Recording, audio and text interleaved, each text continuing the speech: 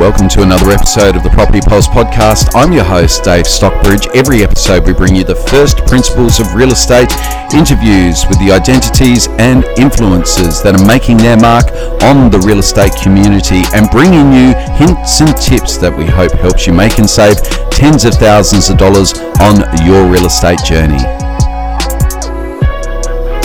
So this week's podcast is entitled The More the Worse. We live in a culture where the more is generally thought of as being better. What the last few years has taught me is that this may be the case with many things in life, but when it comes to real estate, one is better. Over the years, I've experimented with having a large sales team around me. For the most part of the last 15 years, I've had a couple of assistants helping with buyer inquiries and administrative duties. At all times, I was the captain of the ship, but it is fair to say that if your hand is not firmly on the rudder at all times, then it's very easy for the boat to run aground. And running aground in real estate is, well, disappointing people. It's not living up to the promise and expectation. It's falling short. And when that has happened over the years, it has been because my focus has been somewhere other than where my client needed it to be. As much as it pains me to say that, there is no doubt that this has happened more than I would have liked to have seen occur over the years. When a client lists their home with an agent, their expectation is that that agent that they list with will be hands-on throughout the process, that the agent will be in control, will be their point person in the process, and will be readily available to them whilst they're undertaking the endeavour of sale. This is a fair and reasonable expectation, but one that has been rarely fulfilled by top-performing agents in Australia over recent times. Yes, I've been guilty of this over the years as well, but 2020 has been an interesting year and one that has made me revisit almost every aspect of what it is that I do. So, why won't I be abdicating any client contact and buyer appointment responsibilities any longer? And why is that great for home sellers and buyers alike? Well, I've actually been doing this since about March this year, but why did I abdicate these responsibilities in the first place? Well, volume. Simply 15 or so years ago, technology was very different to what it is now. We think of this as the modern era, and we lived through this period of smartphones and almost as though they've always existed. But when I started selling real estate, most agents still had a pager, and a mobile phone was only for making phone calls. There wasn't even an SMS function yet. So fast forward to 2020 and the little computers in our pocket serves now as our diaries, our wallets, our camera, our video camera, our editing software, our personal ID and means of broadcasting. It's actually our TV as well. And our way of connecting with the entire world in a second whilst being able to extract all the information available to us on this planet instantaneously. 15 years ago, it was fair to say that it took several people to do what a smartphone and some good apps can take care of now in 2020.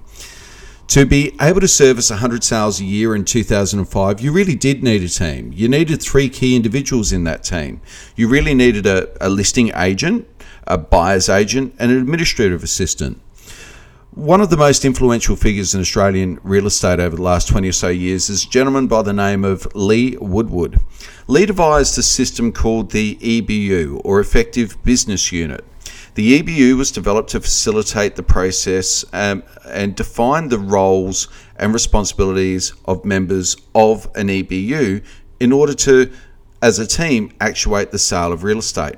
Naturally, the idea was to ensure that those 3 people could achieve more than a 3-person team could as individuals.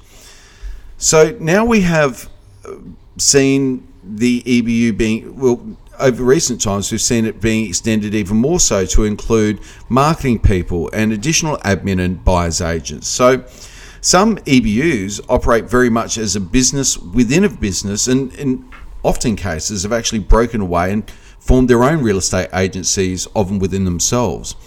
So I was inspired by Lee Woodward when establishing a team around me some 15 years ago, and I abided by many of the underlying principles right up until recently.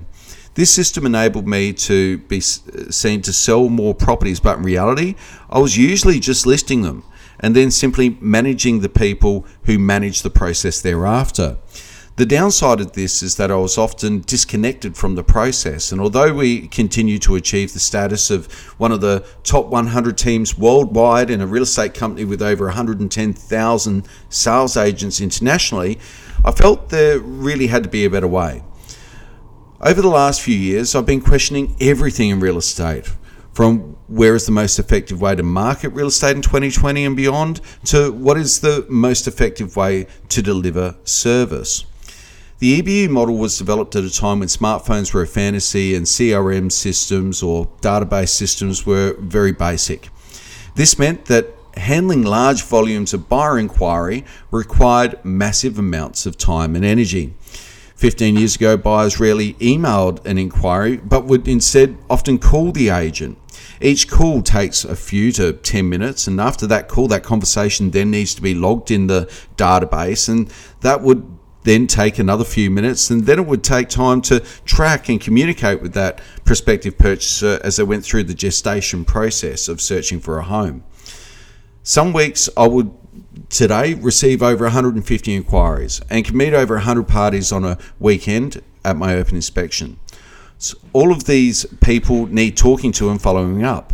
It is there are a lot of conversations to have there, and there's a lot of information to then log into a CRM. So it's easy to see how handling buyer inquiry was once a full-time job in itself. Having a full-time dedicated administrative assistant dedicated to an EBU generating 100 sales a year was also once required. The administrative assistant's role was to take care of the paperwork side of things. They would prepare the listing presentation kits for potential home sellers. They would draft up contracts and comprise calling off papers. They liaise with conveyancers and handle all of the invoicing. They would normally organise the ordering of the marketing materials, including the photography, the floor plan, brochures and signboard.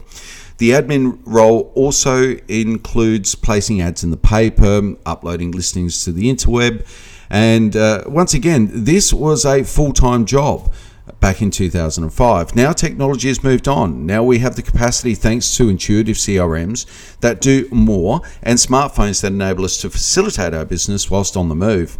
It means that it is harder to switch off, of course, at the end of a busy day, as the world knows that you're never too far away from your iPhone. But it also means that I, as an agent, can play a more integral role across the whole process without the dislocation of running an EBU, and perhaps not being active in a large part of the process previously was something that I am regretful for now, probably more than anything else. So since COVID hit, I've done several things that I think have been critical to my business growth in the post-pandemic era thus far. One, whilst most agents went on holidays over the lockdown, I doubled down on content creation and supporting local business on my Facebook page and on my podcast platform. Two, I revisited what it is that people want from me. That, as it turns out, is more of me and less of others. I'm now the only person that you'll see when you list your home or buy a home with me. 3, I've since employed technologies and systems that enable me to sell the same volume of properties by leveraging technology and not abdicating to lesser skilled individuals. In the post-pandemic era, people want to deal with the local more than ever. Importantly, they want to deal with one person throughout the whole process. They want an anchor, a rock, a guide, and someone to be there with them every step of the way. So, in identifying the demands of the post-pandemic consumer, I am now delivering with industry-leading social media, delivering with industry-leading personal service, delivering with industry-leading technology. If 2020 was a disruption for some agents, then the next few years are sure to be a roller coaster at best and a catastrophe for some at worst.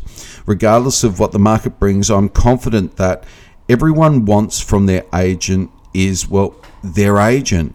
They want that person, not a team of trainees, assistants and PAs. They don't want the trainee negotiating the sale of their home or even showing their home if they had the choice. They would want the guy with a quarter century worth of experience in the lounge room at their open inspections, negotiating with buyers and holding their hand through every step of the process. That is just one of the reasons why, as other agents are fading, I've never been busier. It is why, whilst other brands struggle to attract listings, I'm on track for a record-breaking year. It is why over the last few years, I've set more record prices than at any other period in my career. Because the person taking the calls, returning the emails, speaking to the buyers and managing the vendor, and more importantly, standing in the lounge room at open inspections on the weekend matters now more than ever. So remember, if you're selling with me in 2021, then you get me, not the personal assistant, not the trainee, not the work experience kid.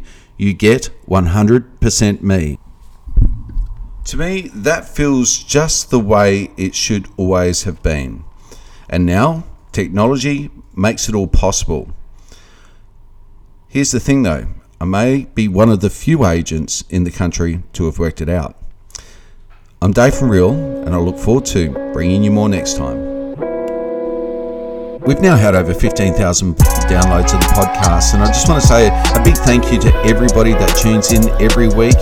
I really appreciate the feedback, the wonderful comments, and more importantly, the suggestions from you with respect to those issues that you'd like me to cover in real estate. We've got more interviews with the influencers that are making their mark on the real estate fraternity, as well as more podcasts just like this on the meta skills associated with real estate practice. For buyers and sellers, you'll get more helpful hints and tips coming your way. I'm Dave from Real, and I look forward to bringing you more next time.